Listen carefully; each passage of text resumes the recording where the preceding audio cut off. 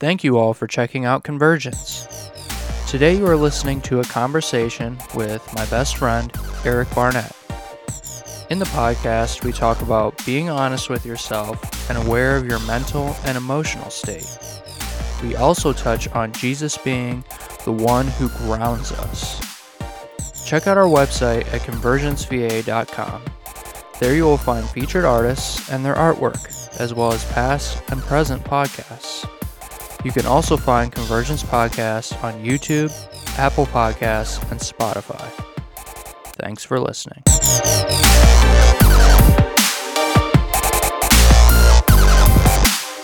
You're listening to Convergence Podcast for the wanderer, cynic, and half-empty.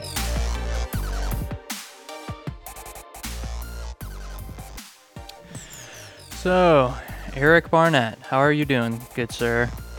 I am wonderful. How are you? I am doing pretty well. Good. Great.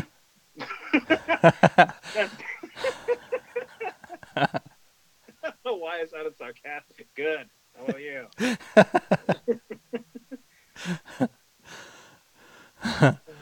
No, that was dumb. I'm pretty good.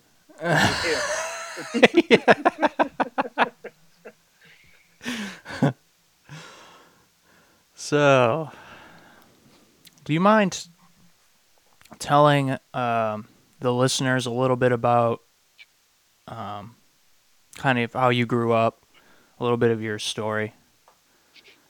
Yeah. It's pretty simple. I mean, it started off good. It started off, I would say, for the most part, up until I was 9 years old, it was pretty good. That's well, I say pretty good because I didn't exactly know behind the scenes what was going on. Um, Up until about 9 years old, I was kind of going, just living my life, and uh, there was times where I would hear my parents fight about money, but parents fight. That's what it was. Um, it wasn't until I realized that. Again, it was about when I was 9 years old. So this is still 1999 era ish. It's when my parents got divorced. That was kind of the cataclysm. But leading up to that was we spent about a year or so homeless. Actually, we were homeless on the road. We were jumping from state to state. I want to say we went from Ohio to Pennsylvania to Texas, and like kind of all in between there was like Missouri, Texas, um, all those states. It was all kind of a blur, if I'm being honest with you. We went back up to Pennsylvania, and then we went back home, and we stayed in a homeless shelter for the better part of 3 months, and that's where it started all kind of going wrong. Um, there was a lot of things that happened at that point. Um, and actually a lot of things that I actually just found out that I still have trauma to this day. One of the major things was one of the times we had to sleep in the car because we started running out of money because being homeless, my dad quit his job and kind of need a job to have money. And so we started to sleep in the car, and there was more times than not that I would wake up and there was people looking into the car. And every time someone gets I live in a city now, so every time someone gets there, we have like panhandlers and all that stuff. We have those on a daily basis, and every time one gets a little too close to my car, I'm kind of like getting in that fight or flight mode, like I'm gonna run you over, yada yada mode, because I just don't like that anyway. Like because of that, it's just so much worse. Yeah. Um, so yeah, anyway, getting back to the story. So we were in this homeless shelter, and I I gotta find the news article somewhere because I was in the news. A politician, I think it was the, I want to say it was, I don't want to say it was the governor, but it was like someone. that was kind of like in between the mayor and the governor. He came. His name was Rex Damschroeder. And he came down. He interviewed us, and we were in the news. We were on like in one of the news articles. Of course, seeing me and my parents in the news article about being homeless, that totally went well over at school. Yeah. The politician interviewed you guys? Yeah, it was like like like I said, his name was Rex. I want to say it was like, I don't know. He was a politician, political significance. That's what he was. He was a political significance, and he interviewed. Well, technically, it was my mom and my dad that he interviewed, but I was there, and they took a picture because this is a great scoop. Right. Almost family in Fremont, Ohio. Who would have thought it? But so yeah, that was kind of the catalyst. And after we moved into my grandma's house after the homeless shelter was like, well, look, dude, you've stayed your maximum stay, gotta go. We had no money, so my grandma decided to take me in, or take all of us in rather, and then we ended up getting a place over in Fremont, and it was an apartment. It wasn't anything special, but we started to I started to notice there's a lot more tension ever like since that. My parents were fighting worse. I would remember going to bed, like, hearing them scream at each other. There was times I didn't get to sleep because they were screaming at each other, and I was so like worried about it. And um, on top of that, like one day, and this is the messed up part. This is probably within that same year that my parents we came back, I want to say, because my dad was working at a place called Atlas Industries in Gibsonburg at the time. That's when he first started there, actually, a long time ago. It's when he first started. First, he was on the floor. He was before he got into any kind of like managerial position over there. But one day, I was over at my grandma's because I think it was during the summer. Yeah, it was definitely during the summer. Um, So I was over at my grandma's, and my mom came and picked me up, and my dad was supposed to come pick me up, which is why I thought that was kind of weird. But we only had one car at the time, so I was like, well, whatever, And we, I get in the car, and my mom says, "Hey, we're gonna go meet your dad, and we're gonna take a drive. We're gonna go meet your dad somewhere. We're gonna go get something to eat." I'm like, "Oh, cool." So we went, and we decided to also like we just kept driving and driving, and eventually we ended up by Toledo. And about that time when I was just like, this is an awfully long way to meet, my dad. Why would he be up here? He doesn't even have a car. Right. So that's when I finally was like, Mom, where's Dad? Hello. Um, and I remember she pulled off to the side of the road, and she was saying, "Your dad's not coming, and we're getting a divorce, and we're going to New Jersey." And I just sat there and I kind of thought about it. I'm like, why, and why? Because obviously, I mean, I was 9 years old. I didn't even know what the word divorce meant at that point. Right. Yeah. So I remember just, and like my mom explained, I explained about what was going on, and like I just remember like crying for a really long time, and then eventually after I stopped crying, my mom was like, "Well, make it better. Let's go get McDonald's because chicken nuggets takes the depression away, apparently." Yeah. And sorry, I don't mean to make it humor. I just, if you don't laugh at your own jokes, you'll be dead. Anyway, so after that, we started driving, and we started seeing mountains, and we just drove and drove and drove. Eventually, there actually was a Amber Alert out for me. Oh, really?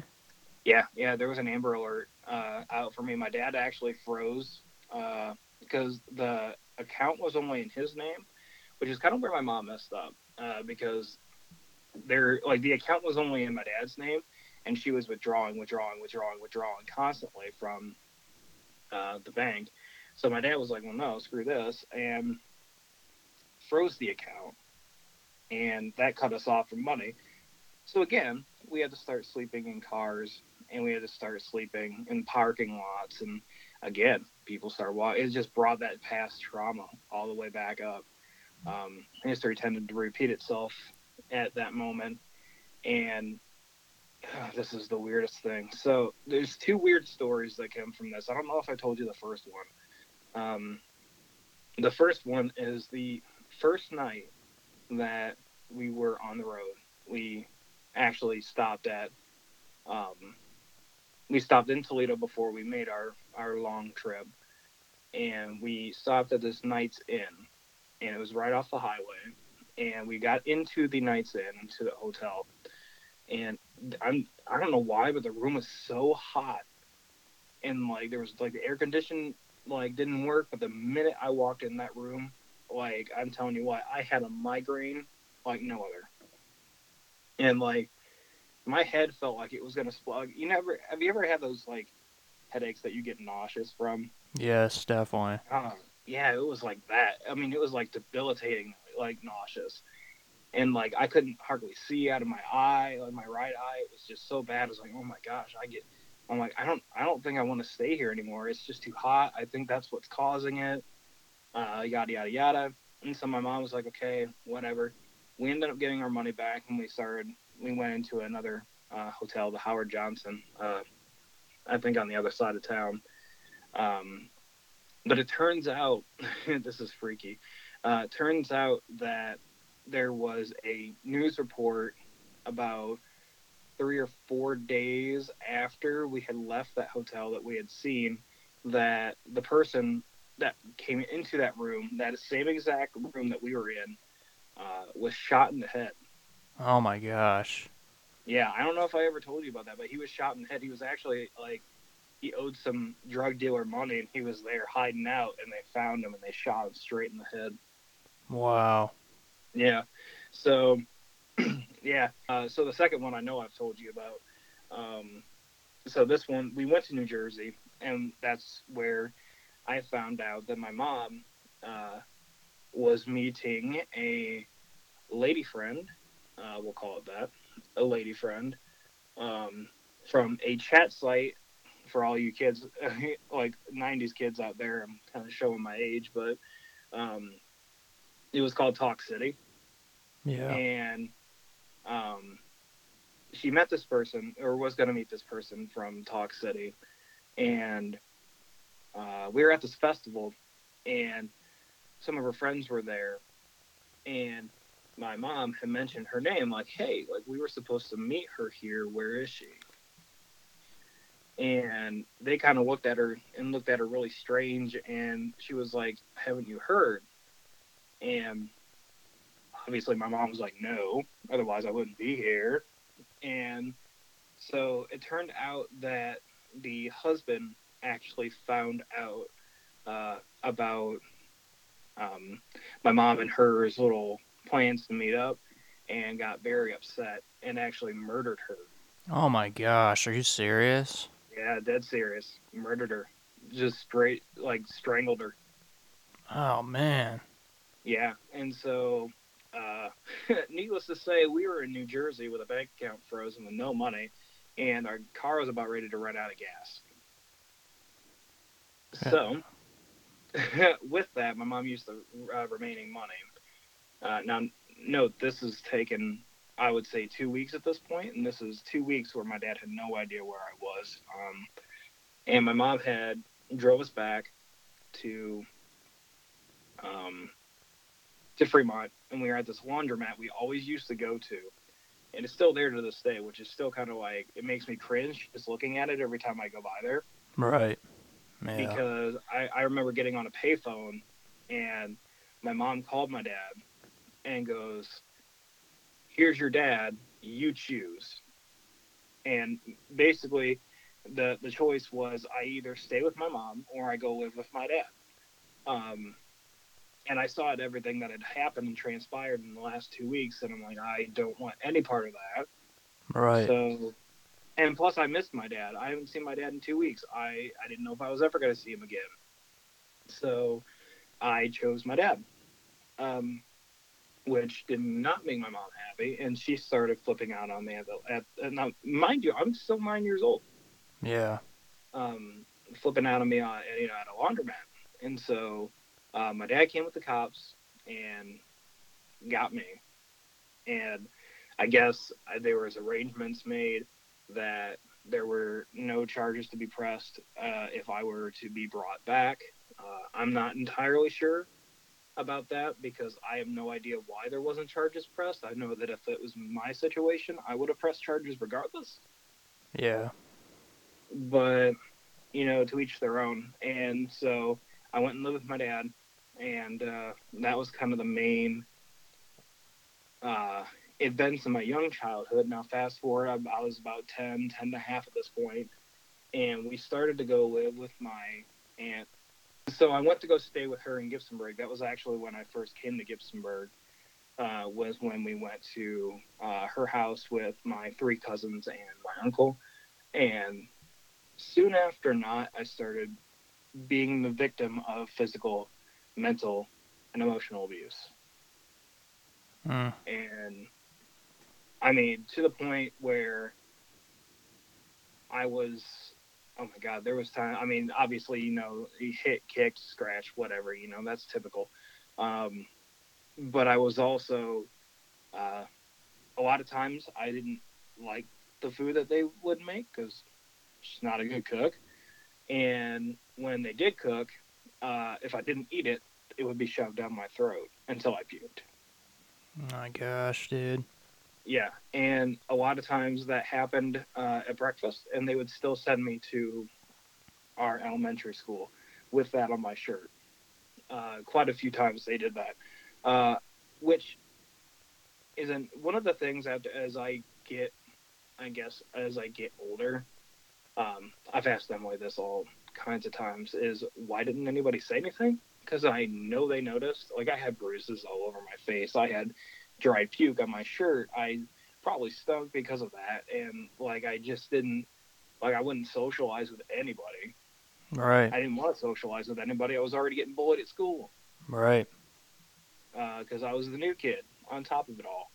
Um, and so I often wonder why no one said anything, which is, I mean, it's not like I can do anything about it now, but it's kind of like if you're listening and you're in that profession right now, you need to say something. Like Yeah. just say something, because if you don't, like it could end up so much worse. I was the fortunate one to where my dad had come home early from work because there was times I was like literally like clung onto his leg begging him not to go because they were going to hurt me, and they did every single time. And uh, I remember one day my dad came home from work early, or not early, for lunch actually, and basically they were in the middle of the act of doing what they were doing, and my dad saw me get basically tumbled down the steps. Oh my And gosh, dude. yeah, and at that point, the cops came again. I mean, and this was going on for a while. I would say a better part of a year. Um, it just sucked because every single time I was getting abused for a better part of a year. No one knew. I was too afraid to say anything. My mom, who had just started getting back on her feet, was trying to see me, and I wanted to see her, but they would block her calls. They would ignore her calls, and for the better part of a year, I thought she had nothing to do with me because I thought she was just, you know, not there. And I didn't realize that they were blocking her calls. Right. Um, so cops came and got me, and we went back to my grandma's house for the remainder of the year. And that's when we found an apartment. My dad got, promoted, and we went to an apartment, and it was our first, I guess, place in Gibsonburg, which is that place on West Easting Street. Mm-hmm. Yeah, I remember that Yeah, place. yeah, that little brick triplex, I guess you would call it, Yeah. of apartments. Yep, that was where we moved. Wow. Yep, that is where we moved, and that's where I finished. Up until everything started to smooth out after that. For the most part, I still got bullied. Uh, you know, People will be people. And I still got made fun of, but it was nothing compared to what I was used to. Right. My dad started dating uh, people, and that's when it started up again. My dad would like continuously try to put them in front of his own son, but I can understand because it was a long time since my dad had started dating, and I was probably just a selfish kid. But I digress. Um, and then in the fifth grade, I came down with I guess it's a virus Y- called mononucleosis.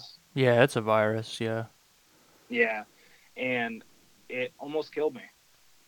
I was in the ICU up in Toledo for 2 weeks, Man. and I was in the regular hospital room for another 2 weeks. So collectively a month.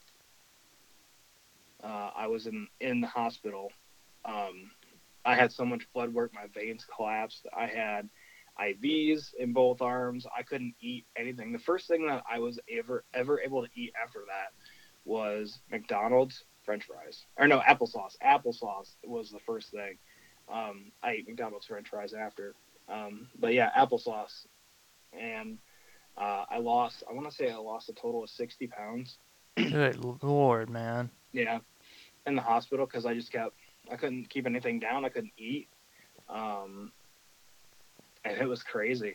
Like it almost had killed me. And it was kind of actually ironic if ever like anyone asks the definition of irony. The same people that were bullying me and calling me all kinds of names did a group art project for a banner that says "Get well soon," and they all signed it and all said nice things. Yeah, it's strange how that kind of thing happens.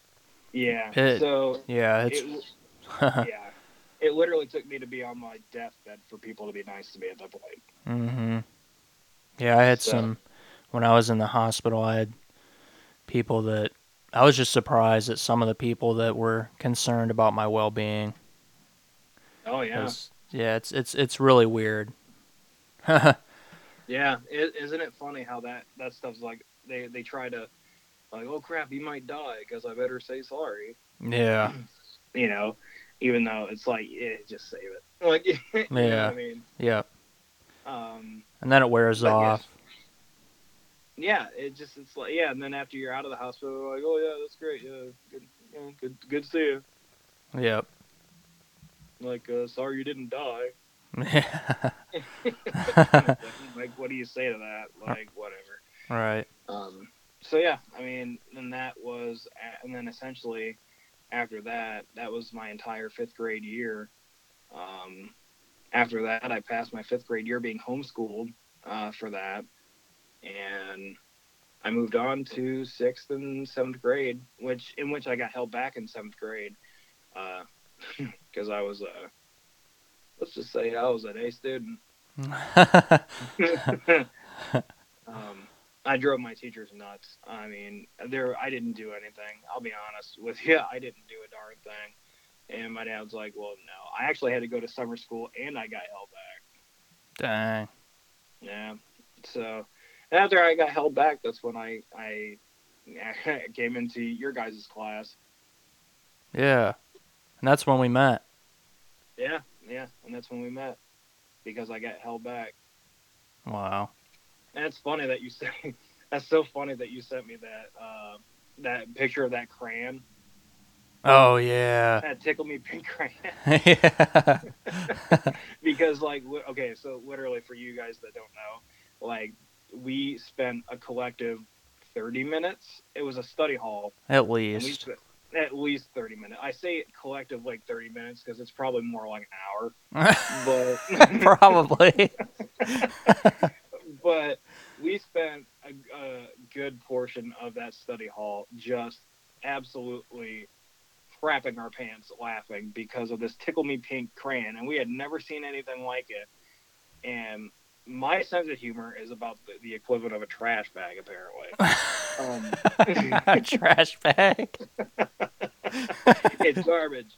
Um, but yeah, and that's how we I guess became friends because you thought I was annoying at first. But you know what? I did. Because your locker was like two away from mine. All the time because it was always in alphabetical order. And our greeting was usually, "Hey, idiot," and then you'd be like, "Hey, idiot," and then we'd slam our lockers and walk away. It's so true. Hey, idiot. Oh, hey, idiot. It's me. That was literally what we would say every day until that Yeah, study hall. until that crayon, and then we just devolved into our primal selves Yeah. and reformed friends and friendship from the ashes.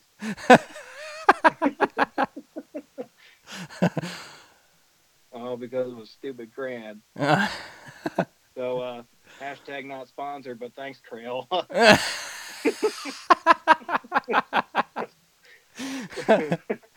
They're gonna want to do a freaking commercial now because of this. Tickle me pink. It'll make you best friends with somebody. Yeah. Oh my gosh. But yeah, I mean that's basically what my childhood was. It was crap. To put it, lightly. And honestly, like I've heard your story before, but hearing it again, it just, man, it hits heavy. Yeah.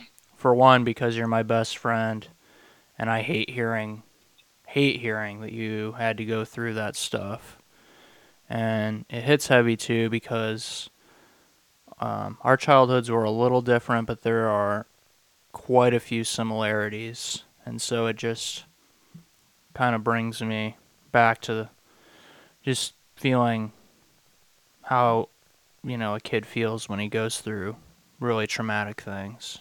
And Yeah. so, I mean, it brings you back to, those similarities and stuff and how you felt during those times and right. all that stuff. And I've heard your story before too, and yeah, I can completely agree because that's how I feel too when I hear your story. So I wanted to ask you, Eric, and I know there's a lot more to your story. There's a lot of other things that happen through your teen years and into your early adult life. But I wanted to ask you, how did some of that stuff affect you as an adult? Oh gosh. Well, like I was saying about how people coming up to my car, still really freaks me out. There actually, it's kind of funny because the other day, this girl came up to my car after work. I was at the gas station getting gas, and I put $10 in, and then I had to use the restroom because I realized that I hadn't used the restroom all day. And then after I used the restroom and came back out, I was gonna put $10 more in, but a young girl had come up to my car and freaked me out. I mean, I jumped. I straight jumped Man. because of that reason. Yeah. Because of that whole issue, I straight jumped back, and it actually kind of scared her. And she was like, "Oh my god, I'm so sorry. I didn't mean to, like scare you or anything, but I was just wondering if you could spare some change for gas." And like I was like, "Oh, well, yeah, sure." And I put the remaining $10 that I was going to put in my car into hers. Right.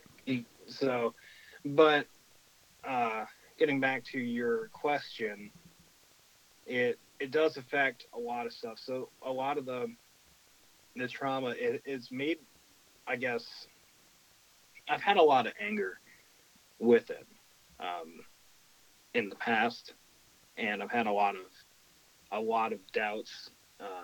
I I guess what I've noticed about myself is that I am kind of in that borderline land of high functioning anxiety.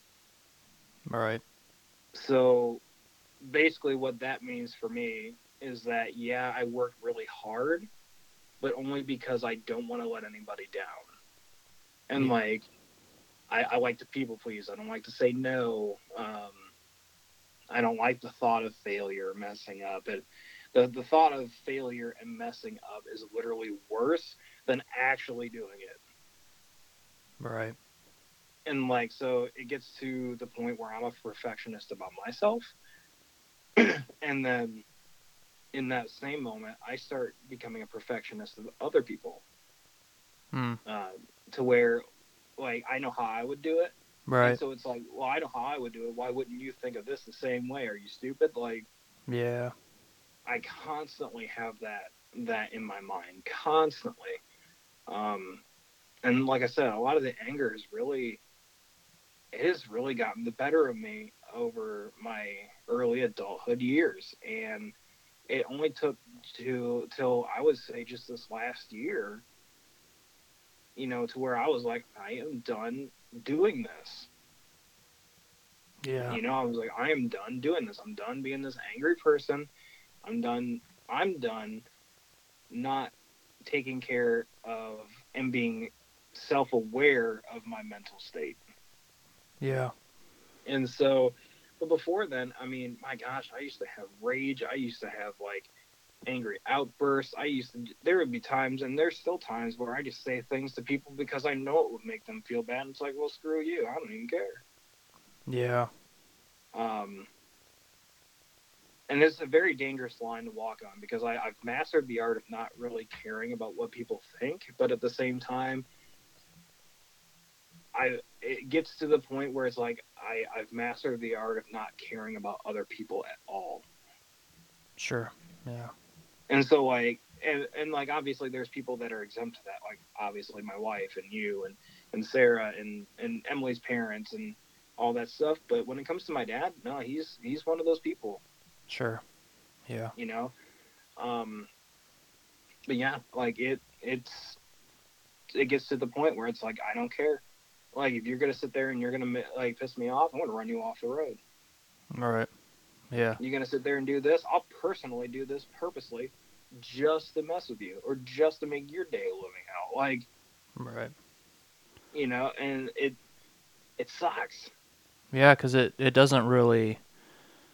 It kind of, in a way, is leaving you in a position where you're hurt and you're angry, and then you're kind of lashing out on other people. But all that's really doing is further isolating you and kind of boosting up those hurts and negative feelings, right? I mean, am I right in saying that?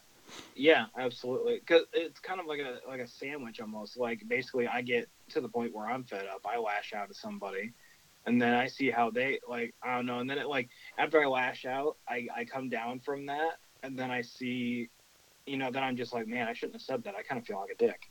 Right. Yeah. Or or to like it gets to the point where it's like something happens, I say something, and then I something happens where it's like someone comes back and maybe like, hey, you can't say this, or hey, you can't do this, or you might get in trouble, or something like that. And then I feel I like that's when my anxiety starts kicking in heavy. It's like, oh my god, what did I do? Oh my god, I'm gonna get fired. Oh my god, I'm gonna do that. Oh my god, I'm never gonna have any friends again. You know what I mean? Yeah, definitely. It just snowballs out of control. hmm And then it just stacks up, and then it repeats itself because you're already feeling like that, and it's like, okay, I have such a short fuse. I'm gonna like, don't test me today. Like Yeah. it sucks. It sucks, and it like the one thing that sucks the most is that you can't take that back. That's right. Like I Yeah. like being an honest person. I like being an open and honest person, but sometimes there is such a thing as being too honest, and a lot of times that kind of cross that border. Sure. Yeah. Yep, that makes You know, sense. like it just sucks. Like that. So because of everything that they've done in my early childhood, now I'm taking out on people, and that's something in the past year or so that I've come to the conclusion that I don't want to do that. Like, and it's also really obscured how I see the bigger picture of things. All right. Uh, Okay. What do you mean by so, that? so like, okay, take an example of I'm in the grocery store and I'm sitting there and I'm going. I want say if I want some ice cream or something, I go to the ice cream aisle and there's someone standing right in front of the ice cream that I want, and they're standing there with their kid. And I'm trying to. Normally, I sit there and I act like I'm looking at something else, and I'm trying not to bring too much attention to the situation, you know. And they're just still there, and it's starting to piss me off. Like, quite frankly, it's starting to make me angry. And I'm just like, All right.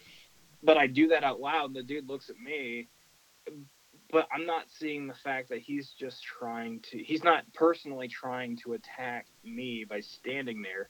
He's not purposely trying to be stupid All or right. idiotic by standing there or purposely trying to piss me off. He's just there getting ice cream with his grandkid or son to enjoy the weekend where it's beautiful out, and they're just trying to have fun. All right. Yeah. But it's such a heavily obscured thing because I'm always so used to people attacking me, and so I'm so used to people coming at me, and so used to people doing this, and so used to, it's like it really obscures the perception in my mind that everybody's not trying to attack Yeah. I mean, that's a good point to bring up, Eric. I mean, I've struggled with the exact same thing. You know, when you've been through a lot of trauma, the one thing I've noticed is that it's really, really difficult to not automatically view everyone around you as your abuser or as an enemy. You know, you're kind of always looking out and just waiting for that moment where you let your guard down just enough and then boom, they attack. You know what I'm saying? me. Oh yeah, oh yeah. Yeah, it's kind of like you're leading like a dog, like for those that abuse dogs, like they lead them in, like, oh, come here, it's okay, come here, and then they come to you, and then you whack, Yeah, exactly. Yep. you know.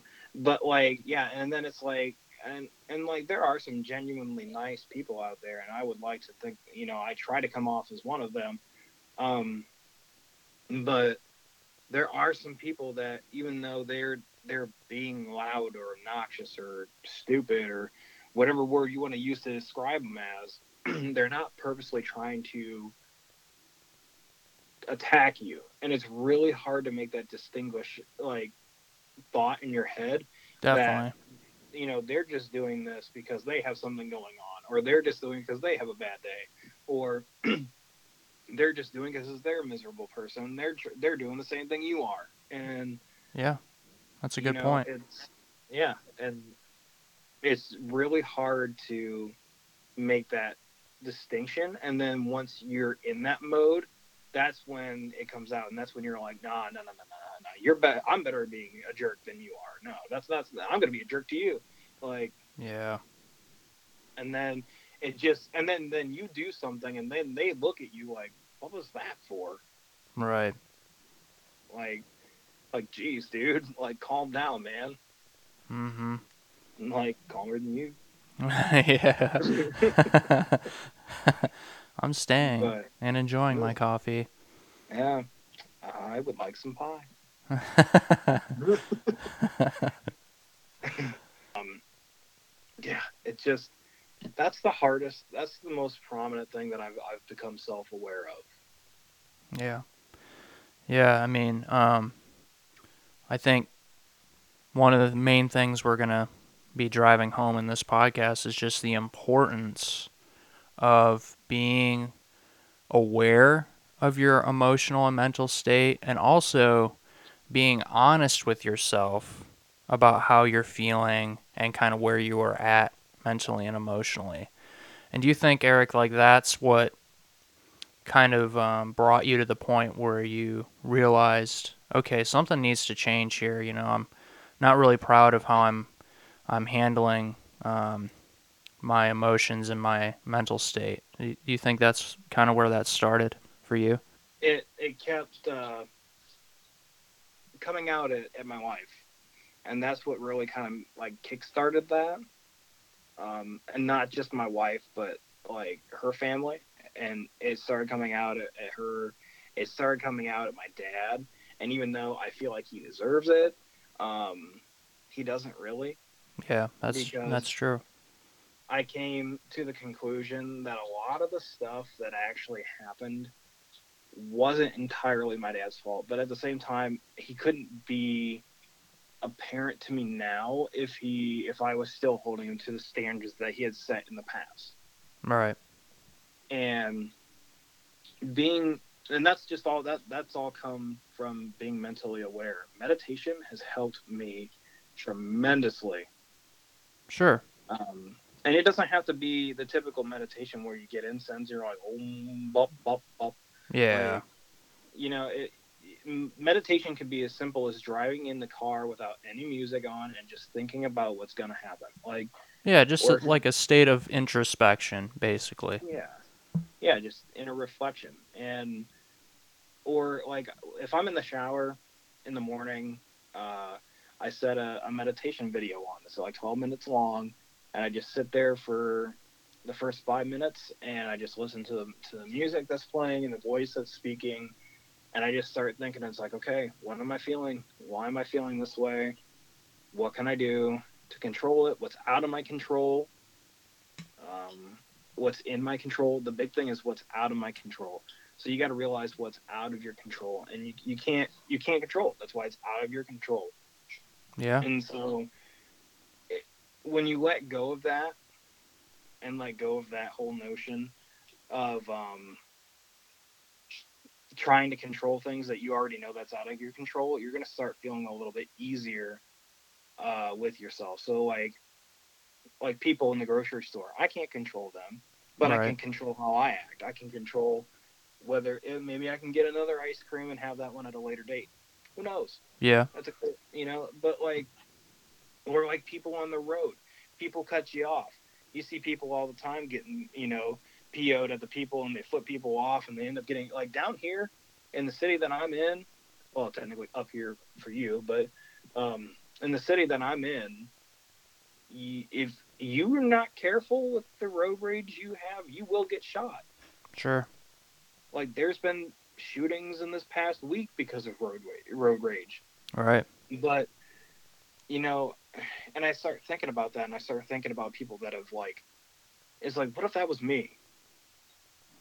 Like, Yeah. because I wasn't self-aware of my mental state, and I was in a bad mood, and I flipped somebody off. Some dude come around, pulled a gun on me, and shot me. Yeah. And all over just being a little upset that he cut you off. Yeah, yeah, over something as simple as being cut off. Yeah. And that's the bigger picture again that I was saying that I had a hard time realizing. And it's like, you got to meditate on the big picture. You got to focus on the big picture. Sure. You got to focus on the fact that everyone else in this world has a different life, and you might be the main character of your life, but you're the guest character in somebody else's life. It's true. That's very true. Well, And they might be going through similar things that we've gone through, or worse, or you know what I mean? Like, yeah, you never know what people are having to deal with internally. right. Like, they could be going through. I mean, a loved one could be dying of COVID Right. right now. That's You right. know, um, there could be someone that's in the hospital right now that's been going through, that's in a different state, and they can't go there right now because maybe they don't have enough funds. That's got to make them feel like crap. Definitely. Or something. Maybe their friend just committed suicide. It's a very real possibility. I don't want to get dark with it, but like, That's true, though.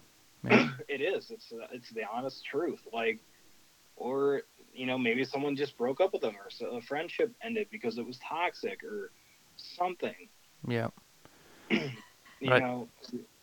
I Go think ahead. either way, even if, let's say, they're not going through something terrible, the key is we have to view the people around us like God views them, as, he loves us all, and he cherishes each and every one of us, and we're all brothers and sisters in Christ. And so we kind of have to keep in mind that God loves that person that cut you off just as much as he loves you, and he cares about them just as much as he cares about you. And when we start to look at others like Jesus looks at us, that also puts things into perspective, and we can, choose to love that person even if they're making us upset. And we can also choose to love them kind of through our lens of being traumatized, Yeah. But I wanted to ask you too, Eric. We were talking also about honesty, being honest with how you're feeling. And I know for me, I that was probably the first thing that I struggled with was, and really counseling brought that out in me, that for years and years and years, and it was just kind of a way that I survived. I was not honest with myself on how I was feeling. It was like, in a lot of ways, I was disassociated, disattached from how I was feeling internally. And so for you, Eric, how did you realize that you were not being honest with yourself about how you were feeling? Um, I mean, I think you used a good word there. You used the word survived. Yeah. Because it's a very fight or flight instinct. To be in, it's a very fight or flight mentality. Um, I think the way I realized it, now I still consider counseling and stuff, and I support anyone that goes to counseling, and I commend them highly. But for me, it was just a point where I was like, this is not how I want my life to be. This is not how I want this to happen. Like, I was making my wife very upset. She was crying. And honestly, she kind of had a big part to deal with it, because she kind of looked at me and she was like, "You cannot stop treating us as your punching bags." And like, her being honest with me and her calling me out kind of brought that to the forefront of my mind. And it just happened, we got into a really bad fight. And I was like, you're right. I don't want to be like this. Sure. And when I said that, I said that in the moment, but then I started thinking about it more, and I started being more specific on that thought.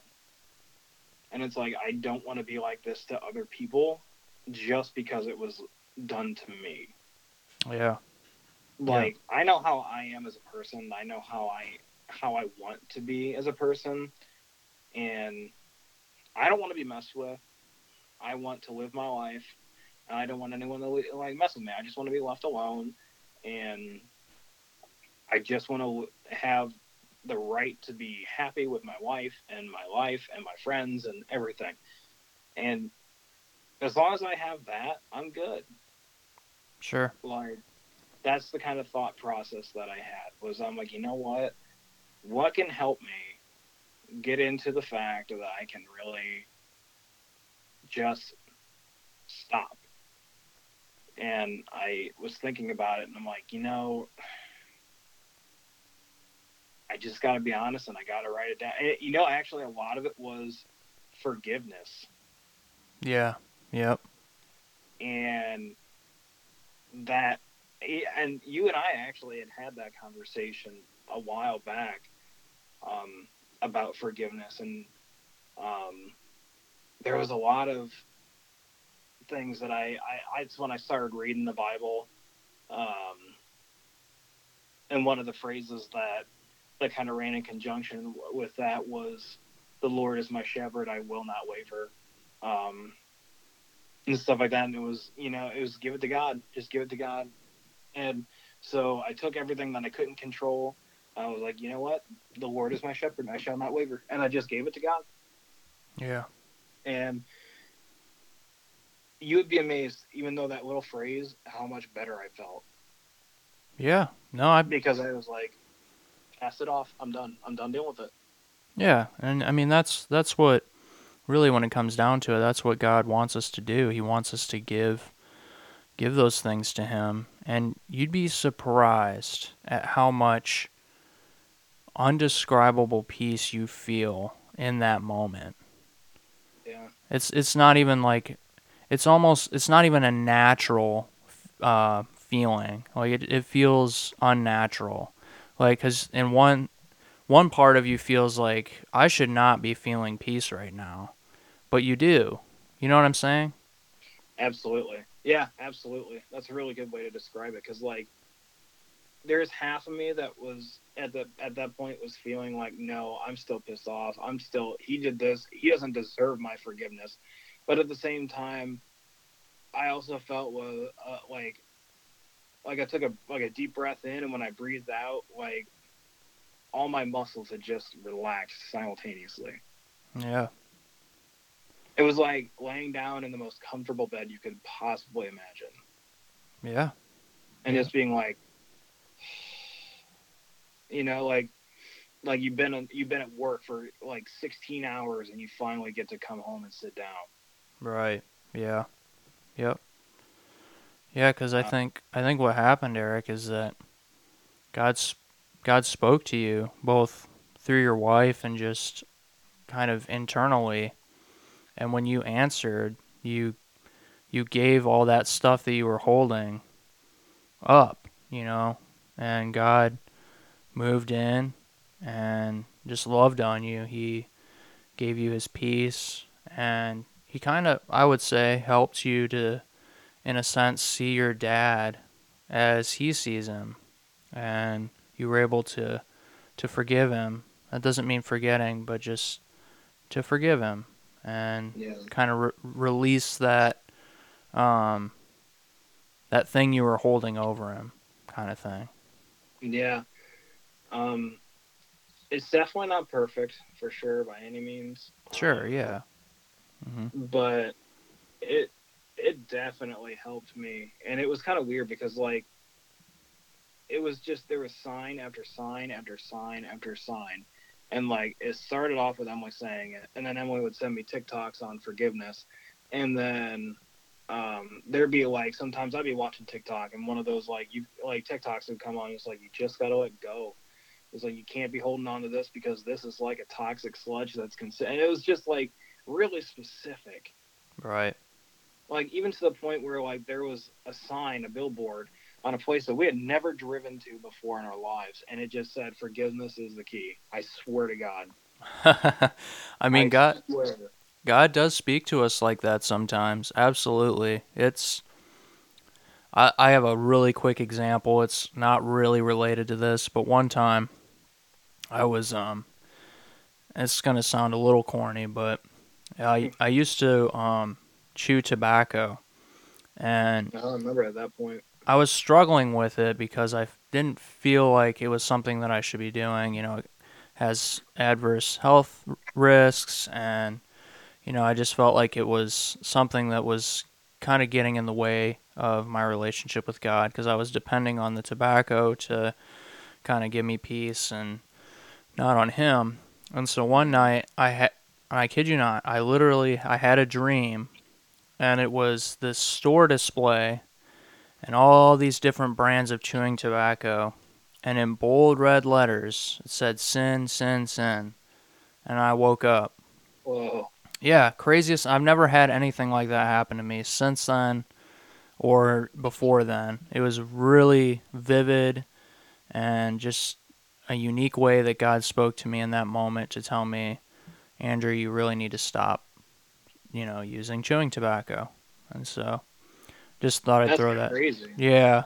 Yeah, it was crazy. It almost sounds unbelievable, but I kid you Yeah, not. but I totally believe that. I mean, it's just crazy. That's crazy that something like that would happen. But that makes my billboard thing kind of, it gives me confirmation almost on that because like I swear to you, this this billboard literally all it said was forgiveness is key. Yeah. And that was literally, I'm like, okay, like you know, like, but at that point that's when I was like, okay, like I need to kind of reassess things that are going on here. And I told Emily that if I was going to forgive my dad, it was going to be on my terms. It was going to be when I could actually mean it, Sure. because I didn't want to apologize and still hold on to any grudge. And I did. I actually wrote my dad a letter and I apologized to him. Granted, it was via Facebook, but I did apologize to everything he said. And you know what he said? Hmm. Okay, son, I love you. All right. Yeah. Only thing that he said. But you know what? At that point, I was like, oh, well, yeah, I kind of expected that. But hey, look what I did. And we talk sometimes, but I said things along the line of, hey, I know I haven't been perfect. I know I've taken out a lot of stuff on you. Um, but this is exactly what I forgive you for. And I understand there's a lot of stuff that was out of your control. It wasn't all just you. It's not fair to you. Um, but I am willing to work on a relationship. I'm willing to work on building up to where you can come down and see us, and you can come down and see our animals again, and you can be around us and as a part of our life. And he hasn't really made that effort. But at the same time, because that I knew that was going to happen, and I expected that to happen, but at the same time, I was like, you know what? I did what I needed to do, and whatever is on his plate is for him to deal with, and I can't control it. I can't take anything off his plate, but I just took everything off mine. Sure.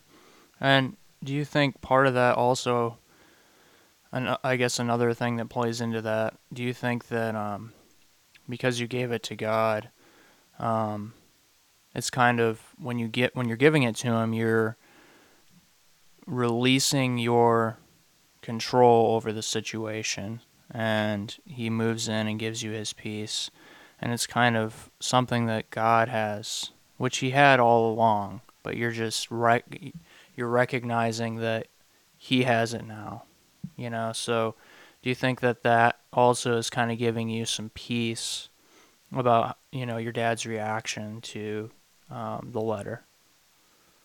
Yeah, I mean it. Like I said, I had expected it, but like normally I would get really depressed Right. if that makes sense. Yeah, it does. But at this time, I was like, that it sucks, but that's up to him. I can't make him do anything, Right. and so I'm not gonna make him do anything. You know what I mean? Like God has given me the peace and the strength to send that letter of forgiveness, even though it was not easy. Yeah. Um, but I did send that letter, and he moved in. He took all of that because there was a big space left. Like after I had pushed that all, and then all of that came in. Like I said, it's not perfect by any means. There's still a lot of things I'm still trying to deal with. Sure. Yeah. But at this point, I was like, you know what? I did something awesome because of what I did with the talks that I had with God and the stuff the strength that He gave me. I did something awesome with Right. it, and that really led into me being like, okay, maybe I just do need to start being more honest with my mental state and my mental emotions and my mental health. And you know, every day is not a good day. There's days where I'm just like, oh my God, I'm just overwhelmed. I can't deal with this. Yeah. But the fact that I'm able to, one, admit that I am not perfect and was able to forgive myself and forgive my dad at the same time, and then him taking all that out, him putting his peace and his love and all that stuff into me, I feel so much more grounded. Yeah. That's a great way to put it. Absolutely. Yeah, like it really moved in. Like yeah, at peace is a very good way to put it, but like grounded. Like I can finally, for all of you that deal with like that kind of state of mind and that kind of, I guess the best way to put it is it's a fog. Sure. It's a mental fog, and when you finally see through it, oh, it feels so good. Yeah. And when you're finally Absolutely. grounded, yeah, and you're finally grounded and you can make those decisions and you can like make you feel like you're in a clear mind and you can make decisions like that like clearly. Oh man, it feels so good. It does. It does. I think kind of two things with that. One, life is moment by moment. And there are going to be moments where you're not your best self. And when that happens, recognize that you have a moment ahead of you to be your best self and Yeah. leave that um, moment where you messed up behind. Yeah, and that's a good way to put it, is to leave that moment behind. Like, a lot of times when I mess up, I look forward to learning from that. Like, I don't look forward to messing up. Like, hey, I'm gonna get up out of bed and I'm gonna screw up big time today. But Yeah. but I do sit there and I say, okay, if I do mess up, I look forward to owning up to it. Yeah. Like, yeah, you're right. I said something that was stupid. You're absolutely right. And then I go forward and I'm like, you know what? I should probably do what I need to do to just, ground myself again and then take it at as one step at a time and to become a better version of myself and then eventually become the best version of ourselves when, it's the vision that God has set for us, that the plan, that He set for us, and we can't control that. Right. So own up to what you're feeling. And it's scary at first because it makes you feel like, wow, I'm a wimp. Oh, yeah. Big time. Yeah. Or like some kind of wounded animal or something. Yeah, makes you feel weak, but Yeah. you're not. Would you say, I guess, um, would you say sometimes you struggle because you feel like it is easier to kind of operate in that the old you, I guess I'll just put it that way, like the old Eric. You think sometimes you struggle with that, like feeling like, oh man, it's just easier when I'm in this space where I can be angry and just, shove anybody that rubs me the wrong way away, and you know what I'm saying? Yeah, it it very easily happens to where I slip back into that mode. And it's just like, I mean, my gosh, it happens every day. Sure. Like, where I'm like, nope, like, you're going to do this? Watch. I dare you. I dare you to do something like that. Like, kind of thing. But at the same time, it's like, I do that, and then after I get like that, I get a migraine. Sure. I get a straight headache. If I get into that mode and I get into that mode long enough, it drains me. A lot of times the mind can trick you to think that it's easier to be in that fight or flight because we've done it. You and I have done it Definitely. consistently for years, decades. Yeah, and that's I think what makes it difficult at times, because when you've kind of operated in this mode of thinking and living and surviving for so long, it a lot of times it feels like that's you. So when you're acting like a more grounded, the newer you, um, it can feel really uncomfortable and kind of feel like, at times, I know I struggle with this. I feel like, man, I am leaving myself wide open right now. Mm-hmm. Vulnerability. Yeah. And but like you said, it it's worse. It's worse for you to act like the old you. Like you feel it's weird once you experience the new you, and you kind of revert back to your old ways, you feel the effects of that physically, probably mentally, emotionally, um, tangibly, like with relationships Mm-hmm. and things like that. And you just see it for what it is, crap. You know what I mean? Yeah, absolutely. Especially for me, it's more physically. Yeah. It's more physically. Like I'm always tired. Um, at that point, like it's emotionally, obviously, because you're trying to rip everybody's heads off for looking at you wrong. Right. But it just makes you feel so vulnerable. It makes you feel so like you said, wide open, and you're not used to being so wide open, Right. but you're not really wide open, if that makes sense. Yeah. Yep. And that's the hardest thing to really comprehend.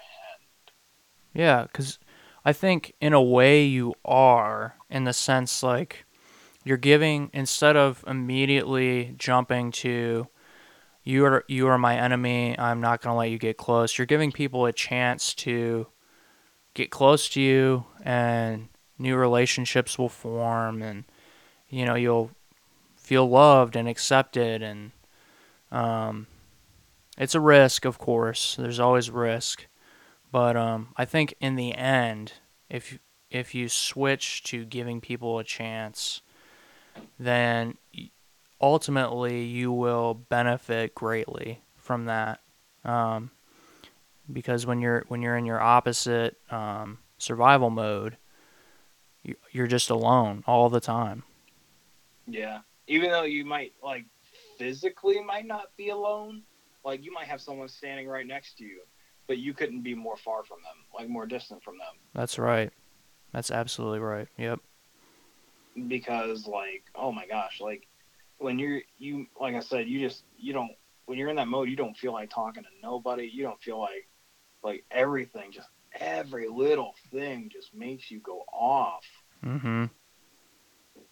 And it's just, and then you're really gonna be physically alone because no one wants to be around that kind of thing. My reaction is slightly different because of the way I grew up. Um, I had to internalize everything in order to survive, and just kind of turn into a emotionless person. And so for me, the way it looks for me is I'm usually cold and distant. That's typically how I react. And I don't really like get angry and burst out in anger, and you know what I mean. Like, I think we're a little bit opposite on that, but Mm-hmm. it's still the same. It's still the same thing. We're Yeah, still internally thinking the same things, and it's just the expression of it is a little bit different. yeah. I mean, and that's the thing. Like this, it's not like a textbook definition of how it's supposed to look. It's Right. got quite a bit. I mean, there could be people that have several other different ways that it comes out. Definitely. You know, I mean, it's trauma. Trauma comes out. It's like for me, it's like okay, I'm gonna, I got abused. I got bullied a lot. So for me, it's like okay, I'm gonna do that to you. I'm gonna end you. Like Yeah. I get in that mode. I'm gonna end this situation before it even begins. But Sure. for you, it's kind of like almost like someone's flipping off your light switch. Definitely. Yeah, that's exactly it. That in fact, I've when I first started going to counseling, that was one of the first things I talked about, because I noticed that it was like a switch flipping on and off. And it would bother me because I didn't know why I was doing that. Like, you know what I'm saying? And Yeah, so I had to talk with my counselor about that, and it took a long time for me to figure out, okay, this is really what's going on. I'm disassociating. And so yeah, that was a great way to explain that. yeah. And or someone's hitting a button and it's just powering you down. Because you have to you just have to internalize everything. And so when you internalize everything, that's when your inner monologue starts going like crazy, because then it's just like you're saying all the things you want to say but you can't say it, so you just don't say it, and then you build it up, and like that's just that. It's almost like a freaking like boiler room, that the boiler's just getting so much pressure and pressure and pressure, it just blows up. Yeah. And for me, the blow up was just a spiraling depression to the point where I wanted to kill myself. Yeah, I've dealt with my fair share of suicidal thoughts too. I mean, Yeah. not just when I was going through it. I mean, there was times when I was trying to be honest with myself and all that stuff. I was trying to work on myself. I did spiral and I did go into suicidal thoughts, and it scared the ever loving crap out of Emily. Yeah. Yeah, understandably. I mean, unfortunately, that can be a part of dealing with internal issues. But the good thing is that we can both rely on God to ground us, and we can also rely on those that we trust and love to surround us and help us in those times. And eventually, you move past that and you're able to approach God and I say, God, this is where I'm at. This is what I'm feeling. This is what's going on in my head. You're basically relinquishing control of the situation to Him. But most of the time, it's a slow process, but it's for your good that it's slow because you have to work through a lot of different things and you have to, God has to enter into each of those things and help you to walk through those things, fix those things. And it takes time, but in the end, it's worth it. And I feel like I can say that having gone through that very thing. And at the moment, it felt awful. I just wanted it to be a light switch moment where it's like, okay, it's done. I can move on with my life. But I'm thankful that it was more of a slow process because I learned more about myself and others through that slow process. And I'm able to have a greater appreciation being at the end. You know what I'm saying? Mm-hmm. Where I think Yeah. if it would have been more instant, I don't think I would have appreciated it as much, and I definitely wouldn't have learned quite as much about myself or others. And I think too, Eric, is as you work through these things with God, He also shows you who you are in Jesus. That you're accepted and secure and significant and loved. And when you're feeling crappy, you can go back to that foundation and say, yes, I'm feeling crappy, but I'm accepted, secure, significant, and loved. Yeah. And it's just something to ground you more. Does that make sense? Yeah. Absolutely.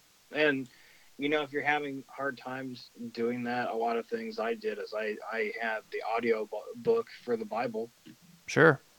and I listened. That's how I listened to. I mean, I have an hour drive to work every morning, so that's what I did. My hour drive, I just listened. Yes. I could not agree with that more. I, like you, did the same thing because I was at a point where I just was angry internally at everything and everyone and angry with God. And what really helped me was doing that. While I was at work, mowing the grass or driving to and from work, I would listen to the audio Bible or I would listen to Christ-centered podcasts or even Christ-centered music. And those things, the combination of those things really broke through all those doubts and kind of just how I was viewing the world and God. And it just started to slowly challenge each of those things. And I was able to grab hold of them and wrestle with them and resolve them, with God's guidance and help, of course. Yeah. And that's the whole, and I know I've said this a million times, but that's the whole point of convergence.